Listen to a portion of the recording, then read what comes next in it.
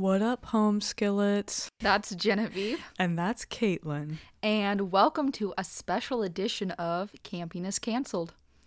Today we've decided to shake things up a little for all our cool campers out there and present you a story a little bit differently than we have so far. As you all know by now, our usual deal is to bring you a case that we've both done a deep dive into prior to the episode recording, with a prepared script that we're both familiar with, and usually we already have an idea of the things we know we're going to want to rant about. And obviously, we know what happens in the end. But today we're going to tell a story that neither of us know anything at all about. And we will be making our way together through an in-depth non-fiction true crime story written for the May 2013 edition of Vanity Fair by author Mark Bowden, called The Body in Room 348. And all that we're going to tell you guys up front, which is as much as we know ourselves as we're recording this, is that it takes place in Beaumont, Texas.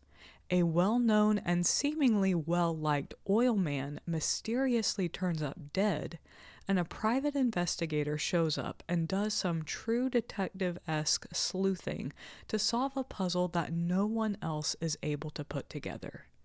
Lights out, campers. Oh man, the mountains call my number one.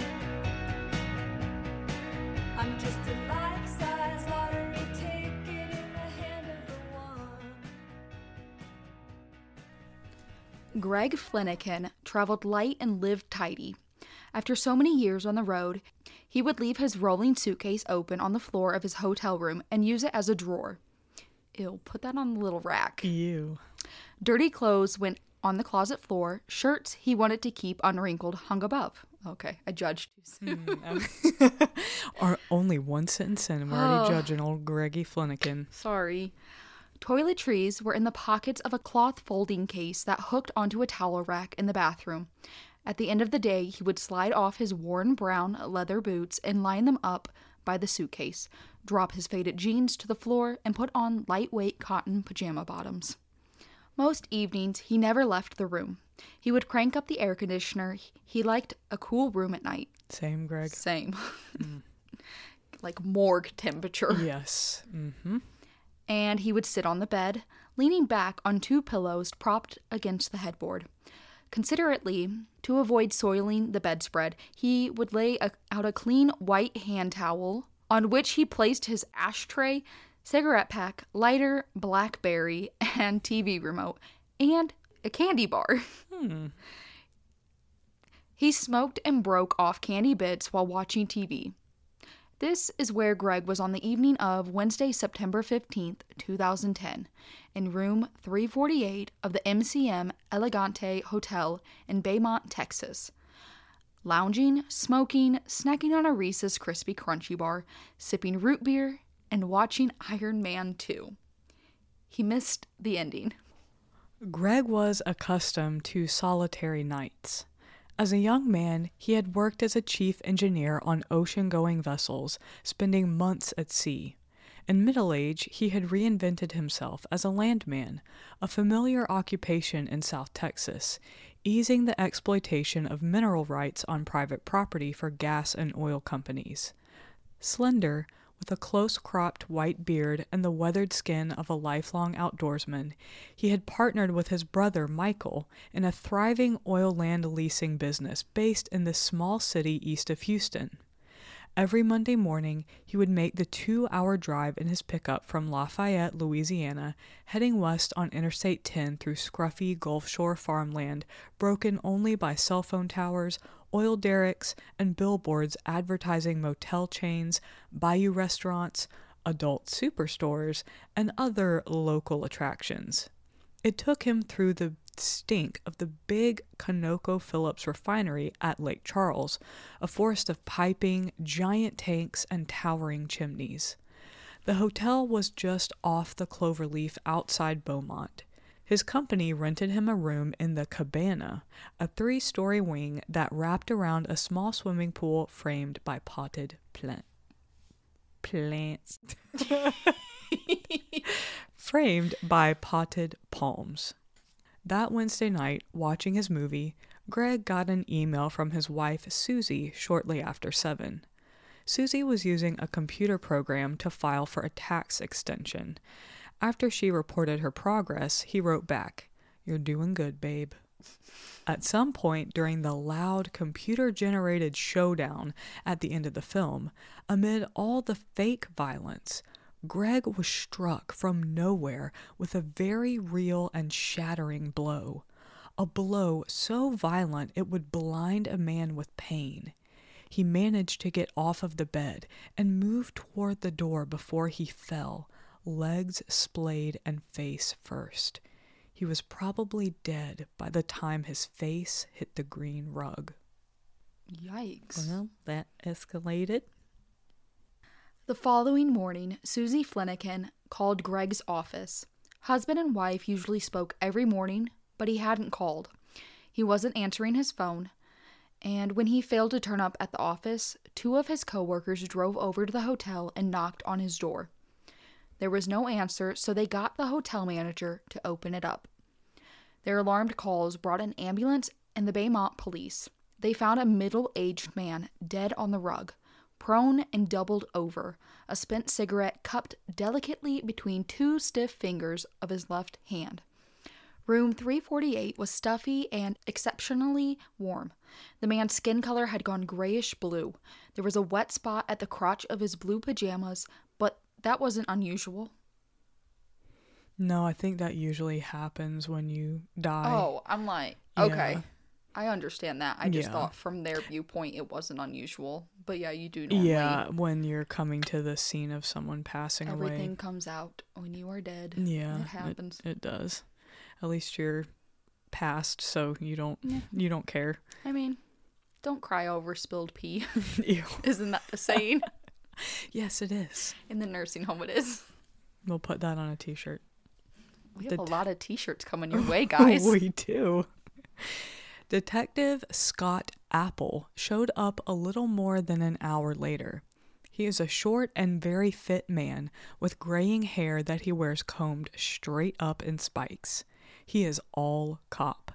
His wife had been a cop, and he met her on the job. He was one of the assault team leaders on the department's SWAT team. He is one of those men who never stop working. But there was little here to interest him. No sign of a break-in or struggle, nothing disturbed in the room, no blood or obvious wounds. Fleniken's wallet was still in the back pocket of his jeans and had a stack of $100 bills in it, so robbery wasn't an issue.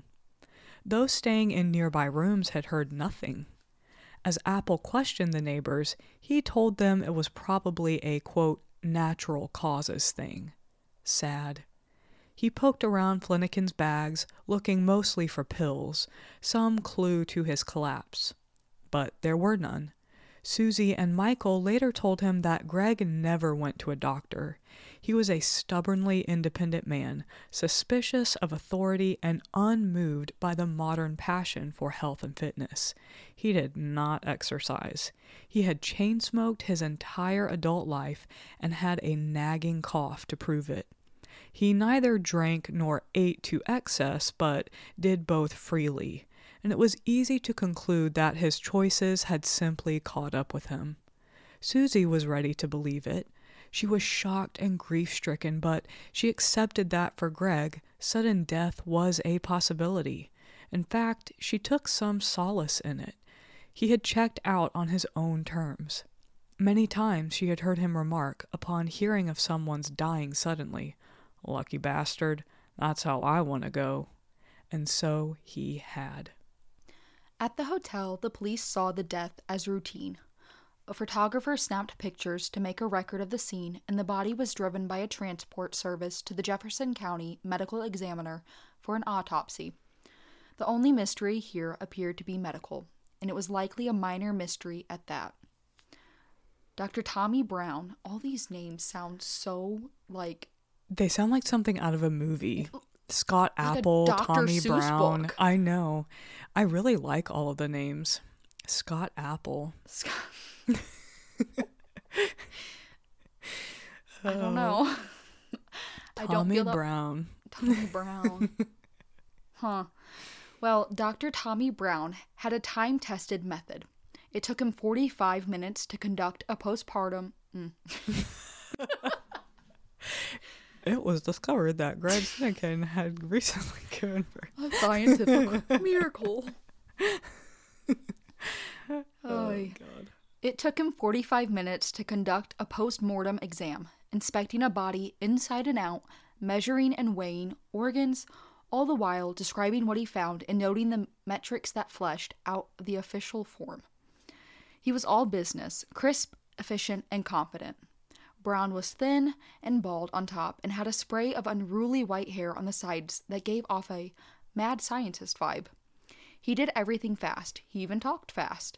He was a local character, part of the legal landscape in Jefferson County, and a respected one. Where death was concerned, in this corner of Texas, Dr. Tommy Brown's word was law. The circumstances of Greg Fleniken's death, as reported, were unremarkable.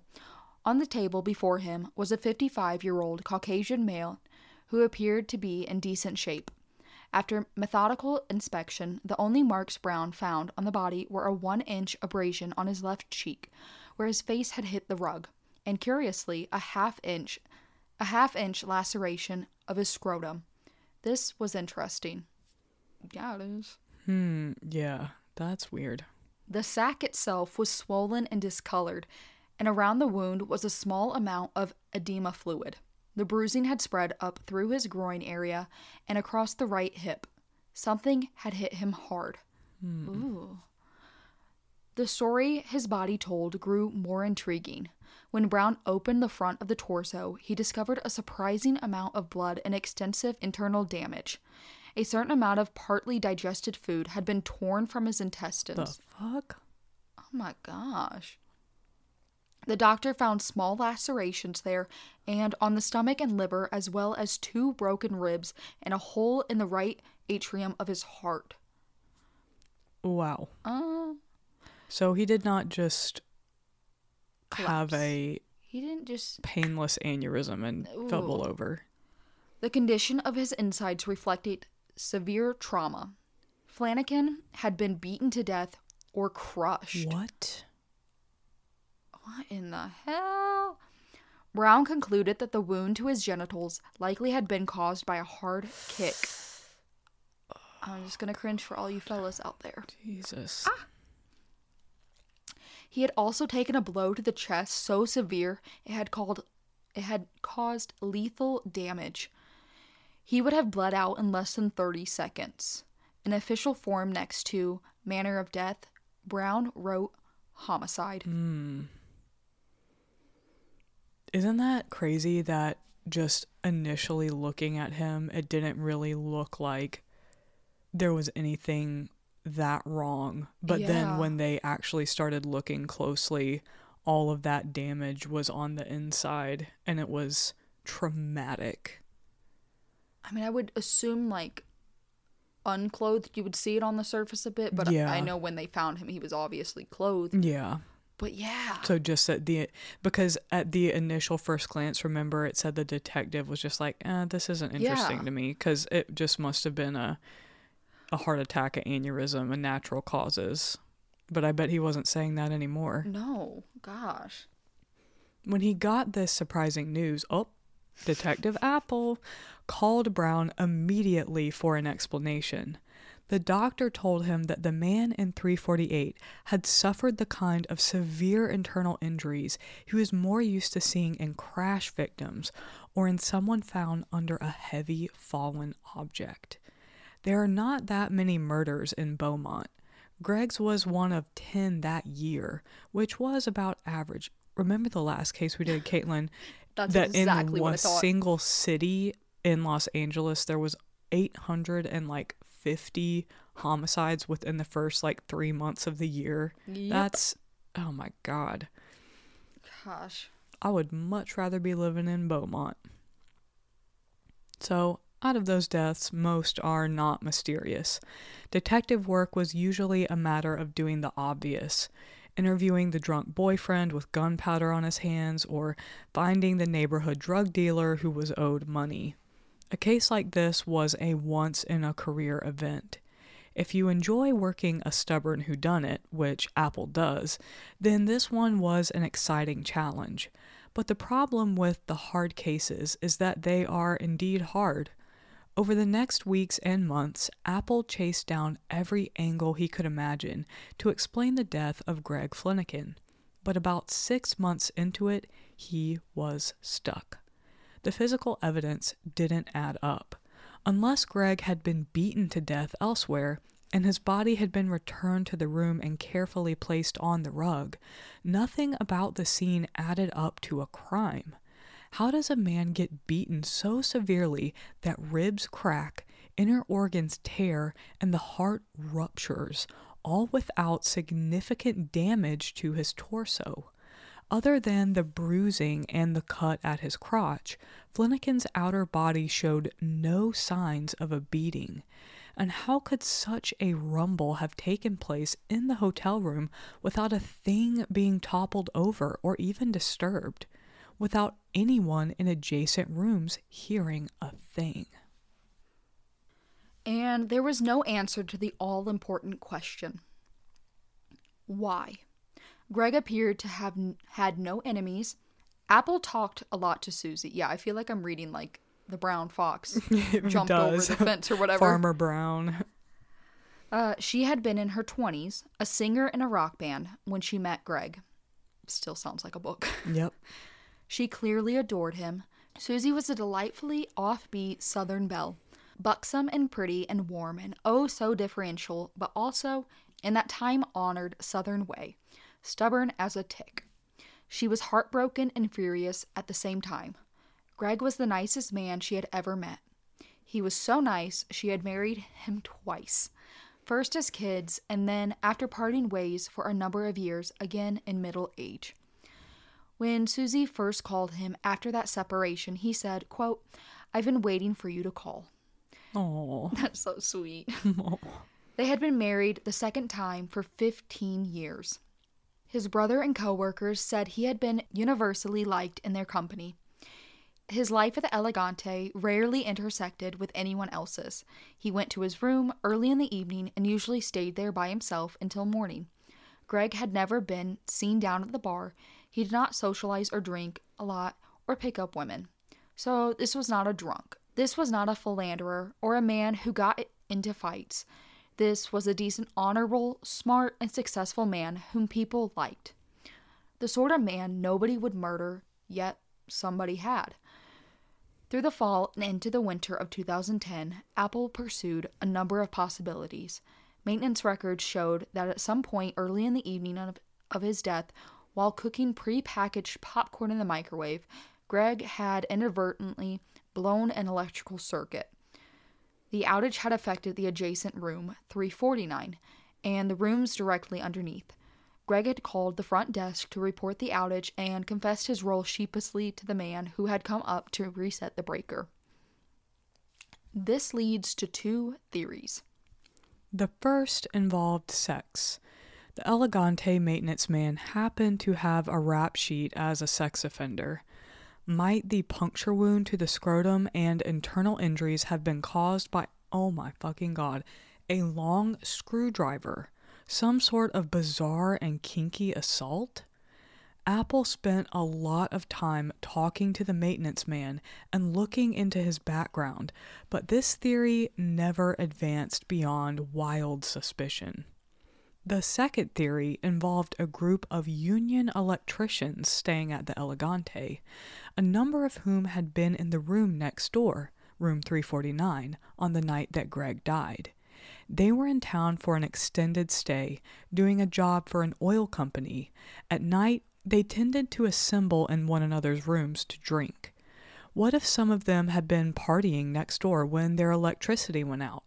Might one or more of them have knocked on Greg's door and, perhaps drunk and annoyed, exchanged words with and then assaulted him in the hallway? Could Greg, badly beaten, have returned to his room and then collapsed? Some of the electricians had been questioned on the day the body was found, but none of them said they had any interaction with the man in 348. I'm not really buying any of these. Those both seem kind of... I mean, my favorite board game as like Clue. I love Clue. I love mystery stuff, but like this is wild. Please God, let it not be the maintenance man And the with the screwdriver. Oh my gosh. The second theory, while it seems a little bit weak, as in there's no hard evidence to support it, that seems more realistic, like some drunk asshole just got into it with him. But again, the bizarre injuries would not show up that way if you just got repeatedly kicked in the stomach and in the groin over and over. You would be now my severely mind's like, bruised. was he cruising on the the stationary bike down in the gym and like crushed his nut a little bit? Like it was multiple things over the course of a time. Going through like, how is this going to end? I need to solve it. Well, I don't think he was necessarily on the exercise bike because his wife said he hated exercise and maybe that's hated why health he and hated fitness. it. Maybe he gave it a try and he's like, not for me. Maybe so. Well, I really have no idea, and I'm curious to see what happens. Who am I to judge? I've definitely fallen on my bike before and hurt my quote-unquote front butt. That is a pain unlike no other. It really is. It has to be comparable to getting kicked in the nuts, and a guy would probably be like, no, it's not.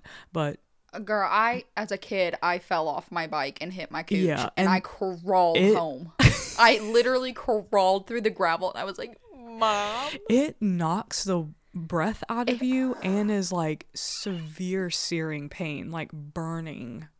Which look, the has guys to be might similar. not be able to find the clip, but that bike handle sure the fuck did, and it hurt. It wasn't gentle. It needed to take it back a little. Just a little. Yikes.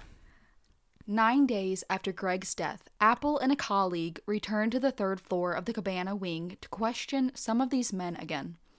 Apple was wearing a hidden video camera. The men they encountered were friendly and appropriately curious. "What happened to that guy anyway?" asked Lance Mueller, a sharp-featured man with dark, thinning hair dressed in a t-shirt and blue jeans. Mueller was the man registered in room 349 along with a roommate, Tim Steinmetz. "Hell, I don't know," Apple said, honestly. "That's what I'm trying to find out. It was almost like something fell on him or something. We're just trying to see if somebody heard something, or maybe if somebody knows somebody heard something, or maybe if somebody messed with him."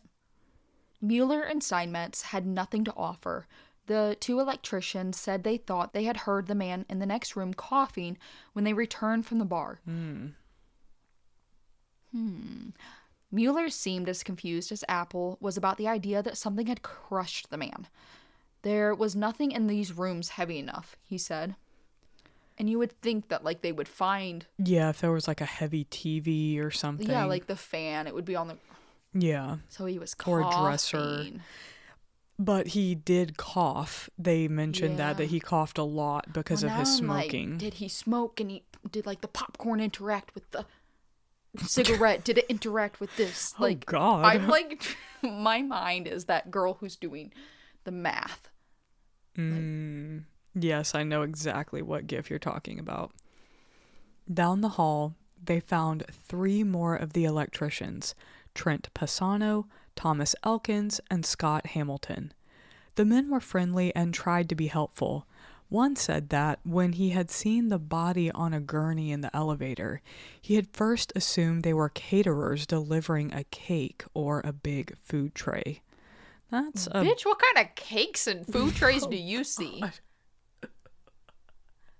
Yikes. I mean, we have seen bodies on gurneys, so it does not look like a birthday cake. He must have been drunk as fuck.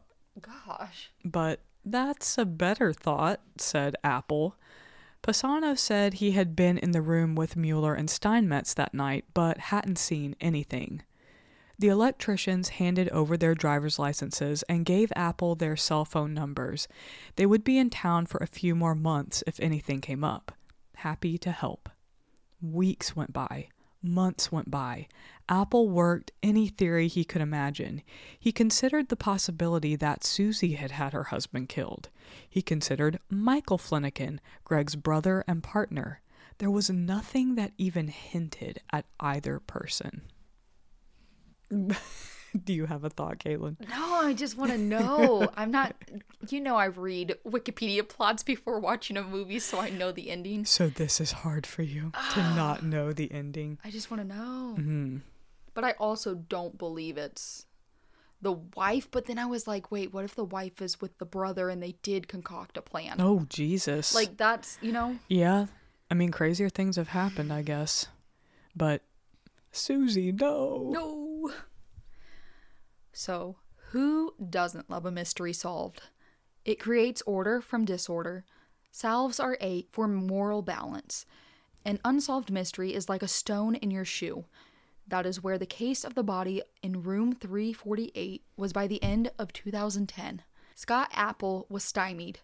Hoping to unearth something new, in November, the family had put up a $50,000 reward. It produced nothing. Michael hired a private detective from Houston, a former FBI agent. Apple met with the man and reviewed the case.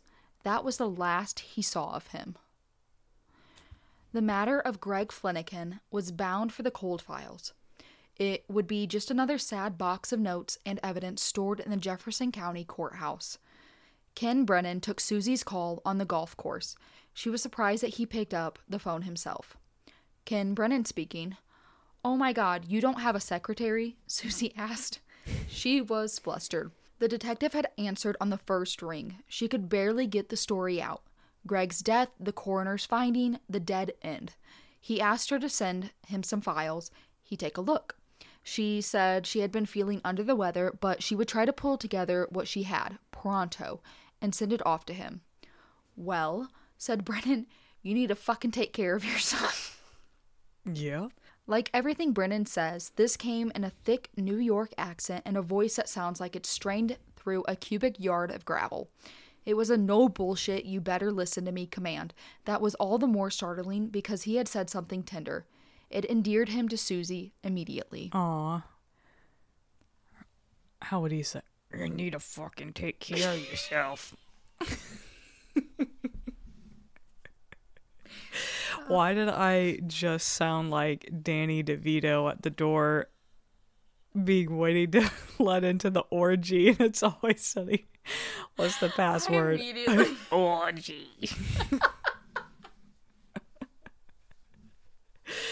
Oh gosh, now I'm only gonna see Ken Brennan as Danny DeVito. Same. Oh gosh. But a kindly Danny DeVito. Danny DeVito is kind, isn't he? I mean, He's like and a It's little Always cockroach Sunny. you want to keep. Yeah, I Like, guess that's oh, true. I like him. He is a little cockroach and It's Always Sunny.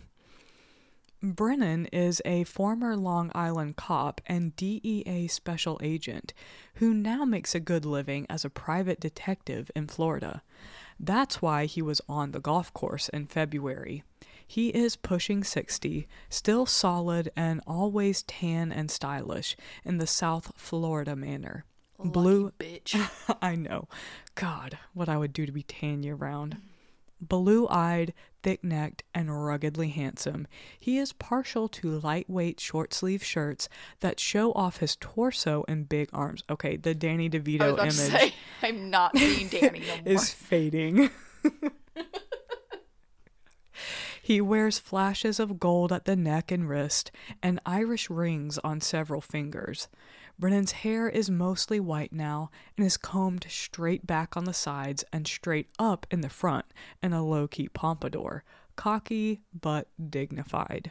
Months earlier, not long after Greg was killed, a young lawyer friend, Kia Sherman, had told Susie and Michael about Brennan. Sharing Susie's frustration with the investigation, she had hit upon the strategy of filing a lawsuit against the hotel as a means of pursuing the probe privately.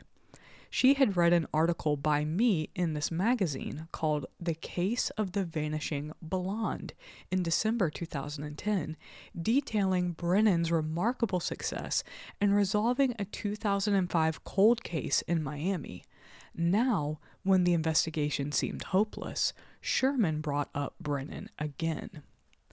"If you want to do something," she urged Susie, "you have got to call this guy, the one I told you about. Just find him." Brennan can readily be found on the internet and is asked to take more cases than he can handle. People come to him with unsolved murders and disappearances. He takes these people seriously and handles them gently. When he reads a file, he is looking for a case that intrigues him, but also one where he thinks he might be able to accomplish something. "I ain't in the business of giving people false hopes," he says.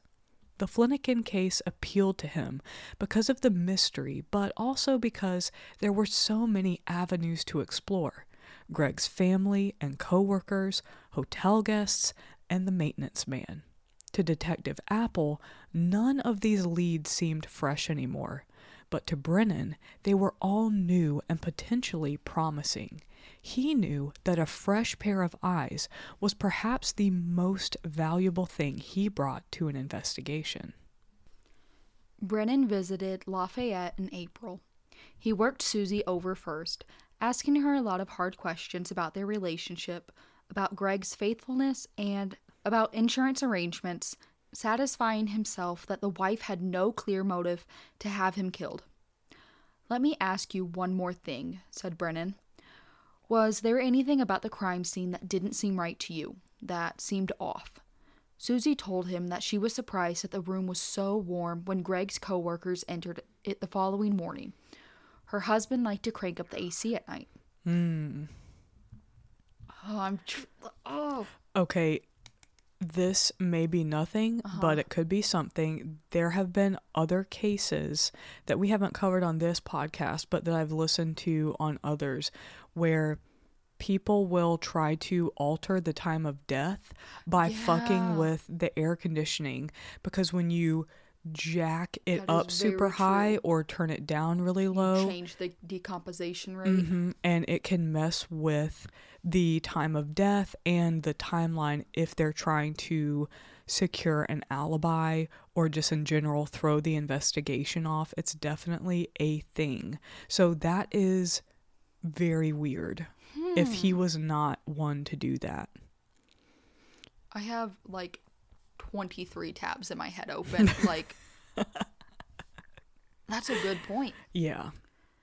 Then Brennan went home and made arrangements for a second trip to Baymont. Apple came out to a sports bar late to meet him. The two men ate and talked. Brennan told Apple that he always tells the cops he meets in his work, "Listen, I'm not a maverick. I don't go doing things half-cocked. If I decided we're going to do this, we're going to do it as a team.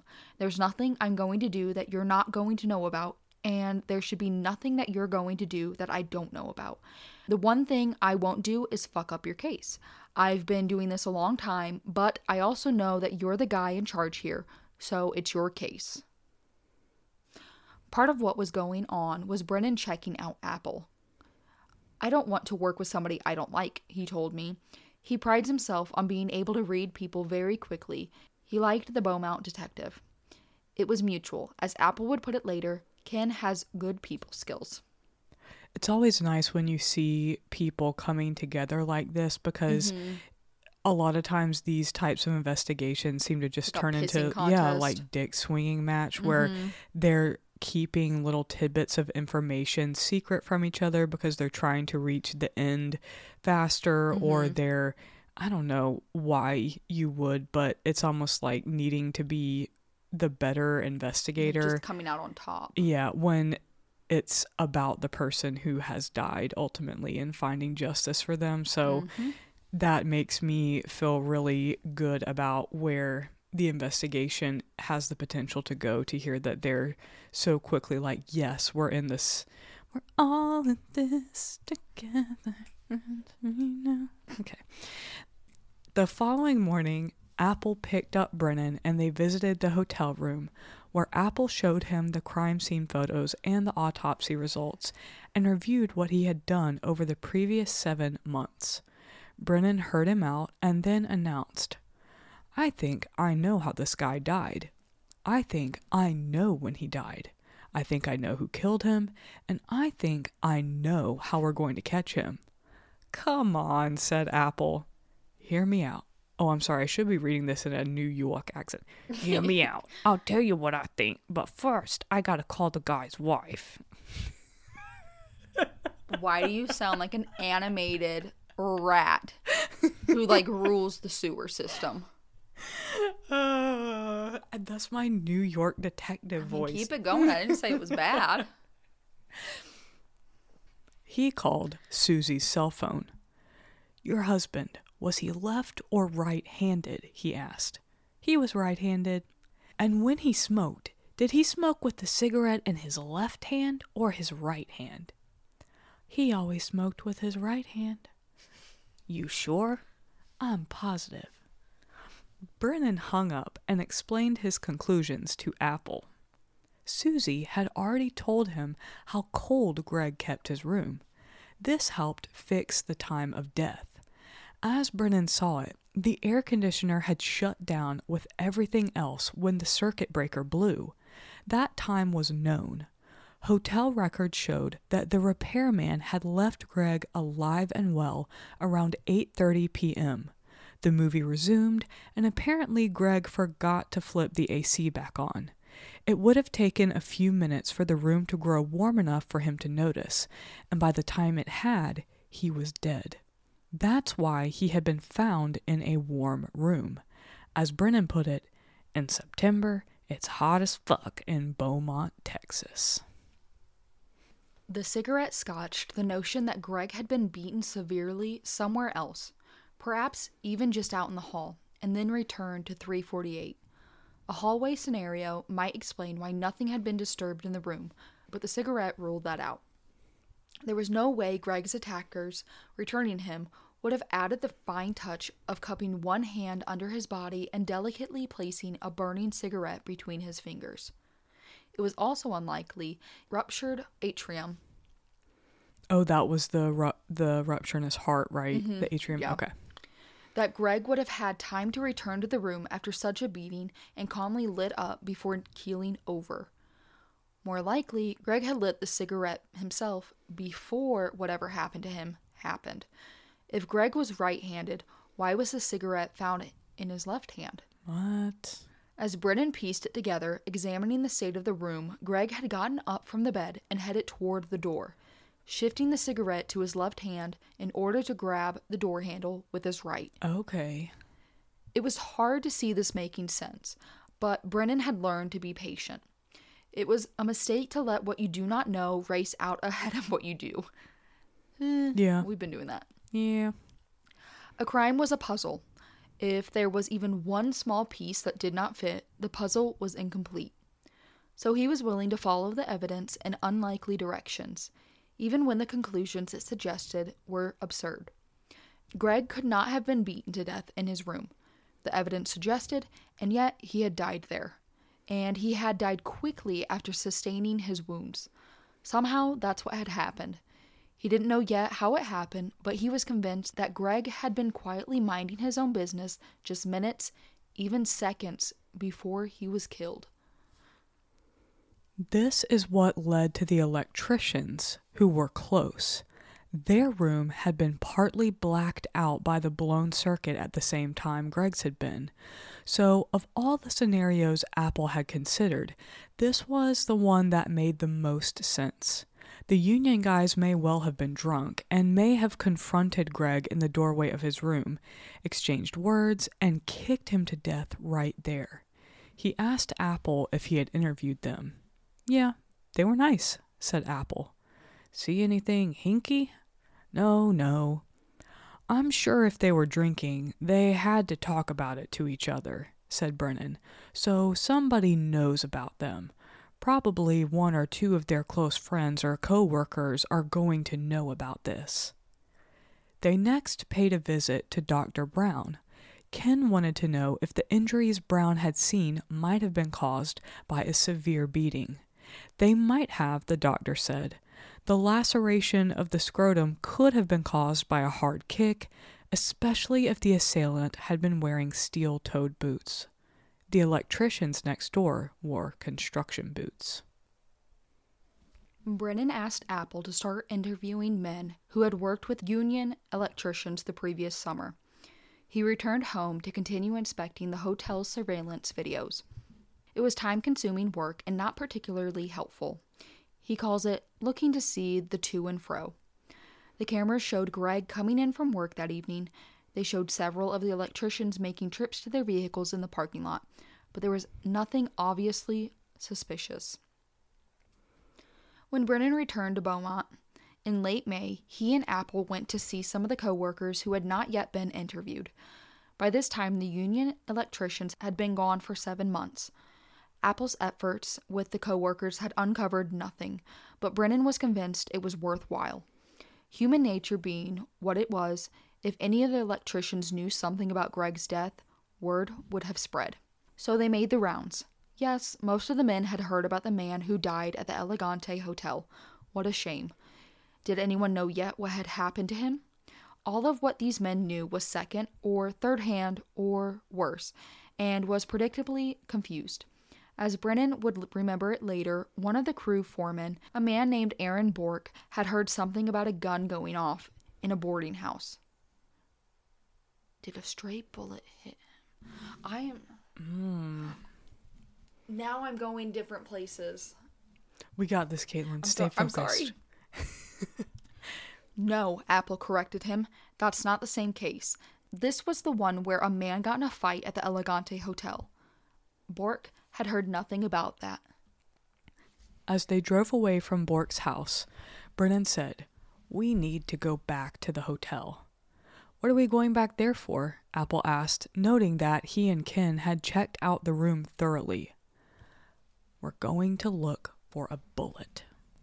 In room 348, they began inspecting the floor, the furniture, the walls, everything. They were both working on their hands and knees, shining flashlights under furniture, but they found nothing. Brennan was frustrated because he was now convinced that somehow a gun had been involved. They were about to give up when he noticed an indentation in the wall alongside the closed door that led into the adjoining room. The indentation was a repair job, and it appeared to be right where the handle of the door would hit the wall, typical hotel room wear and tear.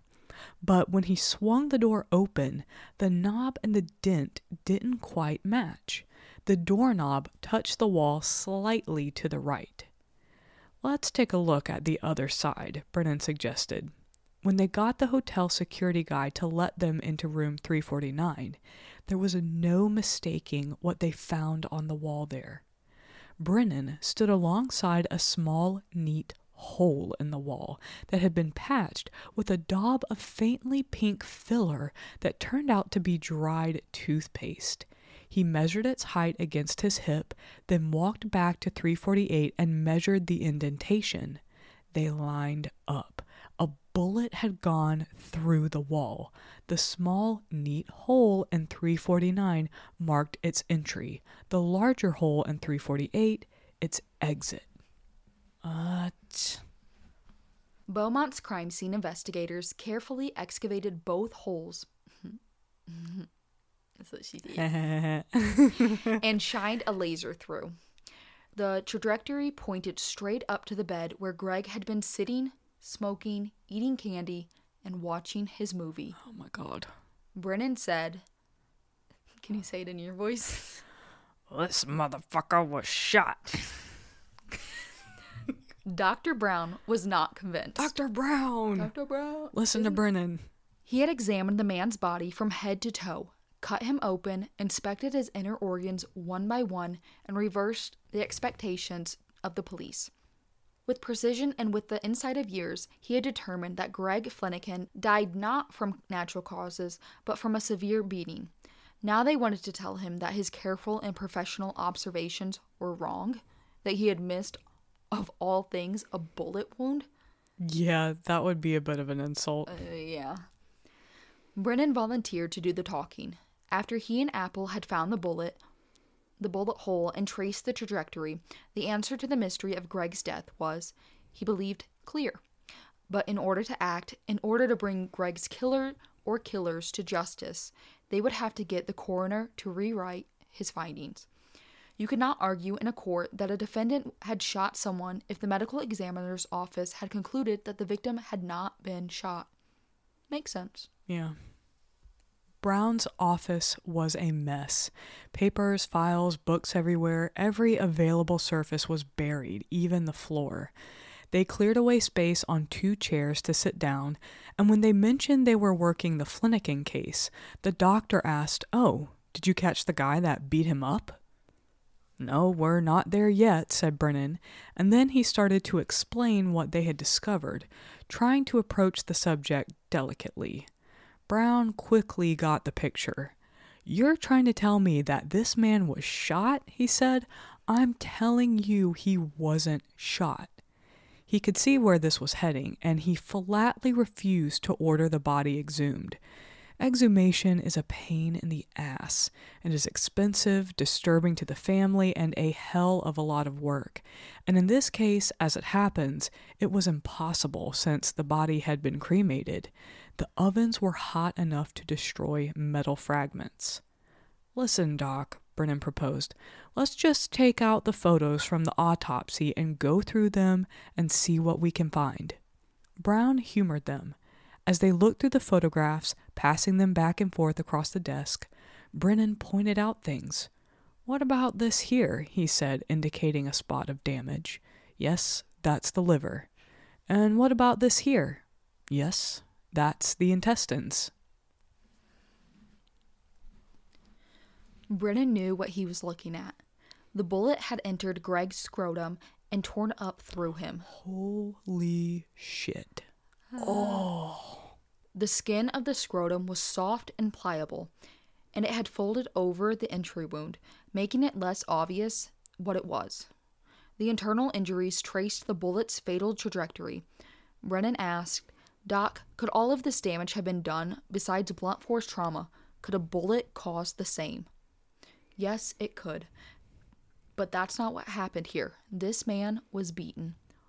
"Okay, Doc, but could it have?" Brennan found something in a photo that supported his argument. It looked like a track. "You could get the same thing from being beaten," Brown explained. Then they got to the heart. Brown passed the photo to the detectives. "Doc," Brennan said. "What?" "That's a bullet hole, Doc." Brown took the photo. "What?" Brennan pointed. "That's a fucking bullet hole." Brown explained that sometimes when a man is kicked or hit with a blunt object in the chest, it is the right atrium that normally bursts. "Doc, that's a fucking bullet hole." Brennan is like, how many times do I have to Do say I need it? to spell it out for you? Brown looked again. "Yeah, that's a bullet hole." Oh my gilliant. Oy. After a long moment, he added, "The media is going to kill me on this." Oh man. But you know what? he At admitted least it. he admitted it and he didn't be an asshole and doubled down. Yep. And That's good all for that him. matters. He wasn't Yeah. hiding something. No. Tim Steinmetz must have been feeling pretty okay about this meeting with the Texas cops. Getting called had been a shocker. It was more than 7 months since he and Lance Mueller had come home from the job in Beaumont. Now 2 cops from down there had come all the way to Wisconsin to see him and to question him about the guy who had died next door. It had been worrisome. He and Mueller had conferred about it beforehand by phone and made sure their stories were straight.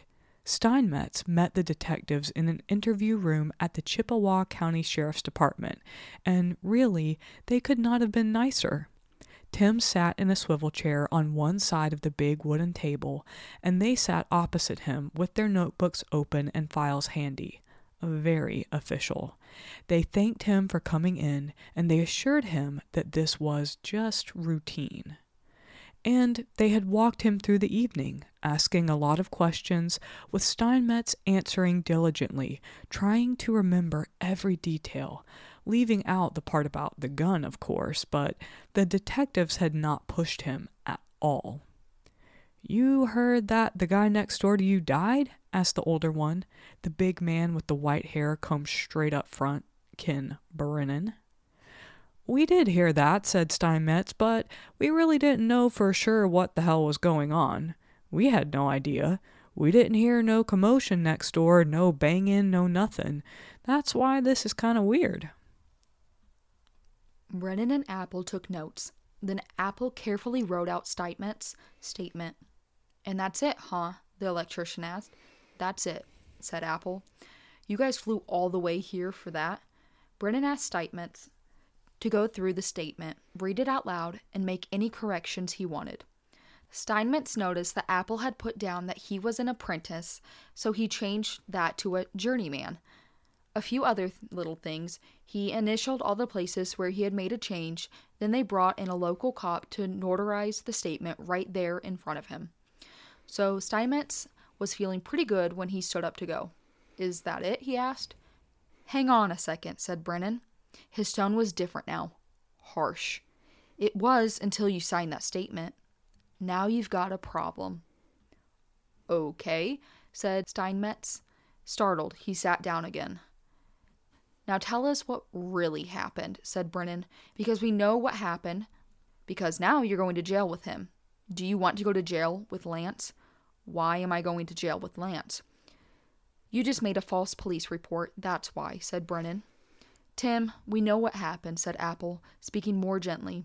"We know everything that happened down there, and I realize you were trying to be noble and protect a friend, but you were about to get your whole family in a bind, and it's not worth it. It's not worth it. So just tell us what happened," said Brennan. Out came the whole story, corroborated later that same day, June 1st, 2011, in an interview with Trent Pisano, who had been in 349 with them. Between the two accounts, the following scenario emerged. They had been drinking beer. Mueller asked Pisano to fetch a bottle of whiskey from his car and to also bring up his pistol, a 9mm Ruger. When Pisano returned, Mueller took out the handgun and, to the other's alarm, started playing with it. He pointed it at Steinmetz, who dropped to the floor and cursed at him, and he was pointing it in Pisano's direction at the foot of the bed when it went off. Pisano thought for a second that he had been hit, but then turned to see a hole in the wall behind him. Mueller freaked out, they both said. Mueller bundled up the gun and took it back out to his car. And when he returned, Pisano had left for his own room, disgusted. Mueller and Steinmetz went downstairs to the bar. Steinmetz said they had not known for sure there was anyone staying in the room next door until, as he remembered, they heard someone in the room coughing very late after midnight when they came back from the bar. He held nothing back. Steinmetz's second statement, the truthful one, laid out the whole thing. It was good to get it off his chest. When he and Mueller had seen the police at room 348 the next morning and had seen the gurney, they were disturbed, he told Brennan. "I thought he had killed that guy." God. The only detail that didn't fit was this business of hearing a cough behind the closed door of room 348 when the two returned from the bar. For several reasons, neither Brennan nor Apple was inclined to place much weight on it. If it was true, then Greg had survived the gunshot for far longer than the coroner believed possible, but it did not alter the cause of death. If anything, it made the electrician's failure to check on him or call for help all the more egregious. More likely is that they had heard Greg coughing in the room the previous evening. They had been in the room next to him that night too. They were drunk. Fixing the cough late on the night Greg died was the only shred of their story that contradicted the detective's reconstruction, and they clung to it, even though it hardly mattered. "Did anybody knock on the door next door to check on the guy?" Brennan asked. "No," said Steinmetz. "I always ask myself, if I was in a situation like this, what would I do? And I admit, he never finished the thought. The detectives had something else they wanted him to do." "Hey, Lance, what's up?" asked Steinmetz. He dialed Mueller on his cell phone. Apple and Brennan were recording the conversation. "Not much," said Mueller, "just sitting around." "Well, I just got back from down there." "How'd it go?" "Well, I told them the whole story. what had happened, that we were sticking to there. What's that? The story that we were sticking to, that we got home late that night, and the guy coughed and whatever. Right. And, Steinmetz began to hem and haw. And, I was gonna leave there then because your lawyer said it would be okay, right? Right. And when I left there, they said, okay, tell us the truth. So I told them the truth, what really happened. And there was a long fucking silence on the other end. About the gun going off and all that? Mueller asked. Yep. What did they say? Well, that I would be in trouble, if I didn't tell them. Another silence. So, what did they say? Not much. I don't know if they're going to get a hold of you or Trent or what the hell they're going to do. Mueller sighed heavily. Then he groaned. What did they mean by that? I mean, tell us the truth. Did they say anything about the gun prior to that or what? Nope. They just said they knew exactly what happened. Told me to stop fucking lying. They were pretty pissed, and then I told them exactly how everything went down and what really and truly happened. Steinmetz suggested that Mueller call Apple right away. They probably are going to come and get your ass now that they know the truth and everything. You should probably try to make some kind of effort, The guy, he died from the gunshot. Are you shitting me, Tim? No, I'm not. Oh my God, are you kidding me? Are you serious right now? I'm serious as a heart attack, Lance. Mueller refused to believe it. For the next few minutes of the call, he went around and around with Steinmetz. His lawyer had obtained the autopsy report and assured him that the man had not died of a gunshot wound. The story had been all over the news. It doesn't make sense, he said. If there was a gunshot, if he was killed from, a firearm, they would have said something on the damn news. Mueller had worked hard to convince himself that the accidental gunshot and the death of the man in 348 were unrelated, and the autopsy report had confirmed it. It doesn't make sense. First, the coroner ruled that it was a heart attack, then they started saying that something fell on him. There's absolutely no way that guy was killed by a bullet. He asked Steinmetz how he was doing. How am I doing? Steinmetz said.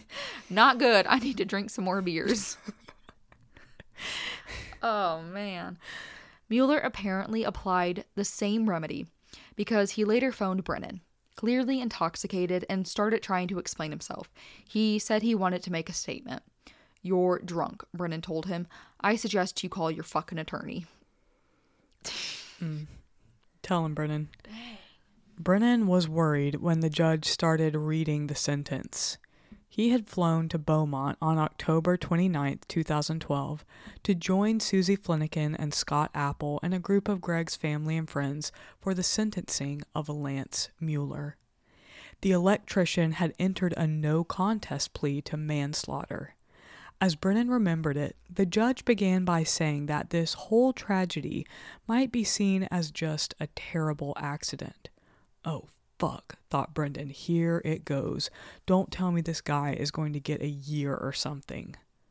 But then the judge started cataloging the long list of willfully irresponsible choices that had led to this day. More like it, thought Brennan. The judge gave Mueller 10 years, half of what the law allowed. The apology Mueller offered in court, no matter how sincere, came way too late. There was his criminally irresponsible decision to drunkenly play with the gun. As Steinmetz had said, they had suspected from the start that the errant bullet had at least helped kill the man in room 348. Even a heart attack, which had been the first assumption as the police rolled his body out on a gurney, might have been triggered by the gunshot. Then, after the coroner had ruled that Greg had died of blunt force trauma, Mueller was happy to accept that something might have crushed him to death, even if it was hard to imagine what. Still, he had been worried enough about the gunshot. He had himself patched the hole with toothpaste, and he had hidden the gun immediately in his car, then stashed it with a friend for the first few days after the incident, and had then handed it over to an attorney for safekeeping before he left Texas. What a huge mistake. If he had come forward at any time prior to Brennan and Apple solving the mystery, which had taken about 8 months, it is unlikely he would have been charged with manslaughter, much less have gone to jail. Mueller had gambled from the start that whatever connection he had to Greg's death would never be discovered. The odds in his favor were good, too. As it was, even after the connection was made, the county district attorney's office had been reluctant to prosecute the case as a felony. Brennan had turned that idea around. When he found out that the prosecutor might opt for a plea deal, he flew to Beaumont and joined a meeting between Apple and Paul Noyola, an investigator for the DA's office. Paul explained that accidental gun discharges in Texas were not uncommon. It doesn't surprise me since No. apparently literally everyone has 15 guns in Texas. And that juries and judges tended to understand them, and that, well, the whole issue of accidental deaths was a fairly gray area in the Texas criminal code. In other words, the whole thing was looking like more of a hassle than a slam dunk. The private detective was indignant. He arranged to bring Susie Fleniken to Beaumont for a meeting with the assistant DA in charge of the case. Among other complications, the ADA told them Mueller's gun was still locked in the lawyer's safe, and the lawyer was making noises about fighting efforts to have it turned over. I suggest you go down there with a search warrant and a fucking blowtorch and go get the fucking weapon, Brennan said. It's evidence of a capital crime. What the fuck are you talking about? Brennan was pretty worked up. Here's what he remembers saying. Quote, "The victim was important to everybody here," he said, gesturing around the table. "And we're not going to let this thing be brushed under the rug. Let somebody take a plea on this. This is not a fucking accident. An accident is when somebody comes in, has taken off their gun discharges, and God forbid somebody is hit. That's one thing. It's completely different when somebody fucking brings a gun that they shouldn't have into another fucking state, shit-faced drunk, fucking around with a gun. The people with him realize that something bad could happen. He discharges a round, almost kills the guy he's with, and then he does kill somebody on the other side of the wall. He knows that's something that could happen. It's an occupied hotel. He doesn't even bother to knock on the door next door to see if anybody's hurt, and after that, his answer to the whole thing is to go get fucking drunk some more in the fucking bar of the hotel, and then when he sees a body being taken out the next day and he is 100% certain he killed somebody, he decides not to say anything about it but run to his attorney and leave the fucking weapon in a safe, and the fucking attorney doesn't say anything about it either. You know what that is? That's fucking murder. So if you think we're gonna forget about this fucking thing, think again, because that ain't fucking happening. Yes, Brennan. He is now a permanent, he's the little angel on my shoulder. He is a new, voice within my head. Yes, Brennan. Man, that would have been... I would have had chills head to toe if I'd been present for that rant. And y'all are welcome that I did not read the whole thing in my gravelly New York accent. The clip of Shia LaBeouf crying in the movie theater. That's how I feel right now. Yes. God. After Mueller was sentenced, Brennan and Apple went out for a celebratory lunch. Brennan ordered a cocktail. Apple, who was on duty, didn't. I just see them at an Applebee's. Detail. Brennan's got the $8 margarita pitcher. And someone tries to share and he's like, "What? This is for myself. This is my entire pitcher. Keep them coming." Apple's like, "I'll just have a slight tea, please." And he deserves that. Yes, because Brennan just did a long rant about unwise decisions that you know better. So, Apple, we're not giving you shit for not drinking on duty. Good job. They made plans to play a round of golf together. In the courtroom that day, Susie Fleniken had a chance to speak to Mueller directly. I have waited over 2 years to look you in the face, eye to eye, and simply have the chance to speak directly to you, she said. You would never have come forward with the truth. You murdered him. No, you didn't intentionally seek him out to murder him, but you murdered him. With every lie you told, with every intentional selfish deception, with every cover-up, over and over again. You saw his body taken out of the room in a body bag the next day. You knew you killed him. He meant nothing to you. Later, Susie told me that she watched Mueller's face as the sentence was pronounced, and that he had looked terribly shocked. That was good, she thought. He's shocked, but not as shocked as my husband was. That night, in room 348, relaxing, smoking, watching Iron Man 2, Greg Fleniken could not have known what hit him in the moments before he died. Mueller knew exactly what was hitting him. You have met your match, said the small woman, staring across the courtroom at him, a steady and controlled ferocity. I would have spent the rest of my life tracking you down. And I found you. Greg's murderer. I brought you to justice. The end. That is the conclusion of The Body in Room 348 by Mark Bowden. Whoa. So, not an air compressor. No. Thank God, not a screwdriver. Also, I like that we jumped to air compressor, which is the most fucking dark, sinister saw I just like my torture. light. I don't know. I was like, what could have gone on? Man. I mean, a fucking bullet through. Of all things, it lined up perfectly with where he was sitting. Yeah. And this fucker filled it in with. He did the landlord special and filled the hole in with Landlord toothpaste. special. I loved so much the way that story tied everything up, because as you're reading it and you're getting to, the part where we find out what actually happened, and you're just kind of like, oh, this idiot, it was a dumb accident. I could see where a jury would just be like, oh, it was just an accident that happens all the time with guns in Texas. Absolutely. But that monologue that Brennan had to be like, no, an accident is when, God forbid, your legal firearm that you are handling properly discharges and kills someone.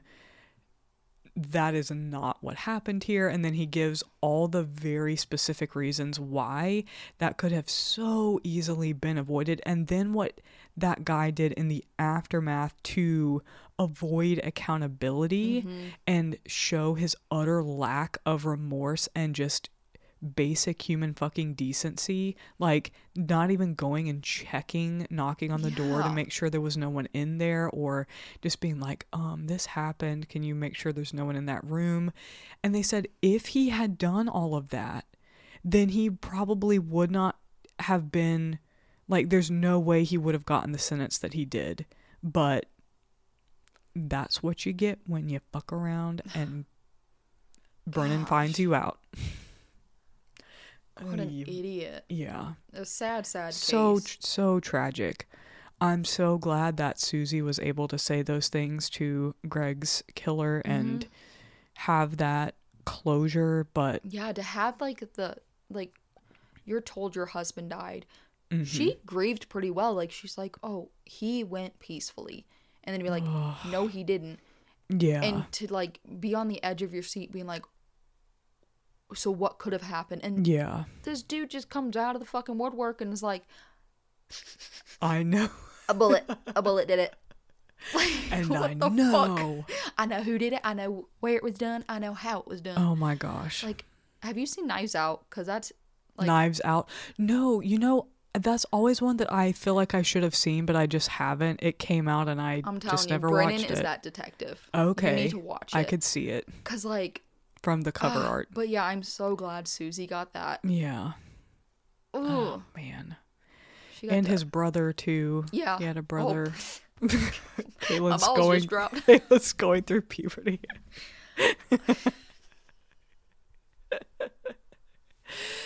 I really enjoyed doing that to kind of change things up a little bit. I so And badly wanted to Wikipedia it. I'm proud but- of you for not jumping Thank through to the you. end. But I loved how it was written. I loved. Yeah. Yeah, we're going to have Oh, to that was maybe good. read that other article again by Mark Bowden, the Mhm. one that was referenced, something about a blonde. Mhm. Yeah. Yep. So don't you guys read it? Because we're gonna read it to apparently you. Brennan is in that one too. It said that he all was for it. involved in that case as well. So, yeah, we'd love to hear another Brennan story. We can have Brennan's story hour. Just make that a regular part of the podcast. Every time we've said Brennan, though, I just think of Brennan, Will Ferrell's character from Step Brothers. Oh my And gosh. it's so polar opposite of what this Brennan is really like. Or Brennan Darcy. Brennan Darcy. Oh, Brendan Dassey. Brendan. Never mind, Dassey sorry. from, yeah, Making a Murderer. Oh my gosh. That's a whole nother thing we'll have to get into one day. Well, So, yeah. that was I really enjoyed that. And Yeah, let we us hope- know if you guys enjoyed it. Yeah, we hope you did. And Let us know what you guys jumped to conclusions. Yeah. Like what you thought might have happened. Yes, and let us know if you would like to hear more things like that, more blind reads, if you will. In the meantime, you can follow us on Instagram at Camping is Cancelled. You can find us on Spotify and Apple Podcasts, pretty much anywhere you get your podcasts at Camping is Cancelled. Don't forget to give us a like and follow. You can support our work if you feel so inclined on Patreon, where we are at Camping is Cancelled. We're also on TikTok, and we're going to be giving you a little sneak preview here pretty soon of one of our first Friday Night Frights episodes where we are discussing paranormal and spooky things, and we're going to be coming at you with some personal stories and the history of the Wendigo. Isn't that right? Yes. Yes, the Wendigo. There's a lot of things churning in my brain all the time. Like you said, 23 tabs open at any given time. I mean, you So, yeah. can. Yeah. Yes, and also please email us at campingiscancelled@gmail.com. We really want to hear any personal stories that you have, because Friday Night Frights is when we're going to be talking through those. So anything spooky that's happened to you, a survival story, any cases that you would like to hear covered, we would love to hear from you as well. And I think that's about all we have for this week. Caitlin, anything else to add? No, I'm slowly closing out of all my tabs in my Slowly head closing as I the go. tabs. Yep. Yeah, we look forward to sharing our next case next week. We don't know quite yet what we're gonna do. I feel like we never know We what it figure is. it out, guys. We got this. We're just figuring things out as we go. But meanwhile, we're gonna be on vacation. Yes, Separate vacations. we but are. We're getting the fuck out of Illinois, guys. That's right. Going to some beaches. I'll have my kids with me, so it'll be Yeah, a I'll have my kid with me. workcation. But memories. You We're know what? making Our memories. husbands are staying the fuck in Illinois, and they're getting more of a vacation than Yeah. we are. They're going to have wonderful, restful nights, and Caitlin and I are going to get a post-vacation vacation. We're manifesting to the universe. When is it? September, the Florida Crime Con that we want to go do? Yes. Orlando Crime Mhm. Con. Where we will shamelessly be making our own janky merch and wearing it everywhere. Yeah. We're just in head to toe. Camping is canceled apparel. You see two janky ass bitches. It's Yep. most likely us. Yep. Okay. That's all. Catch you later. Bye.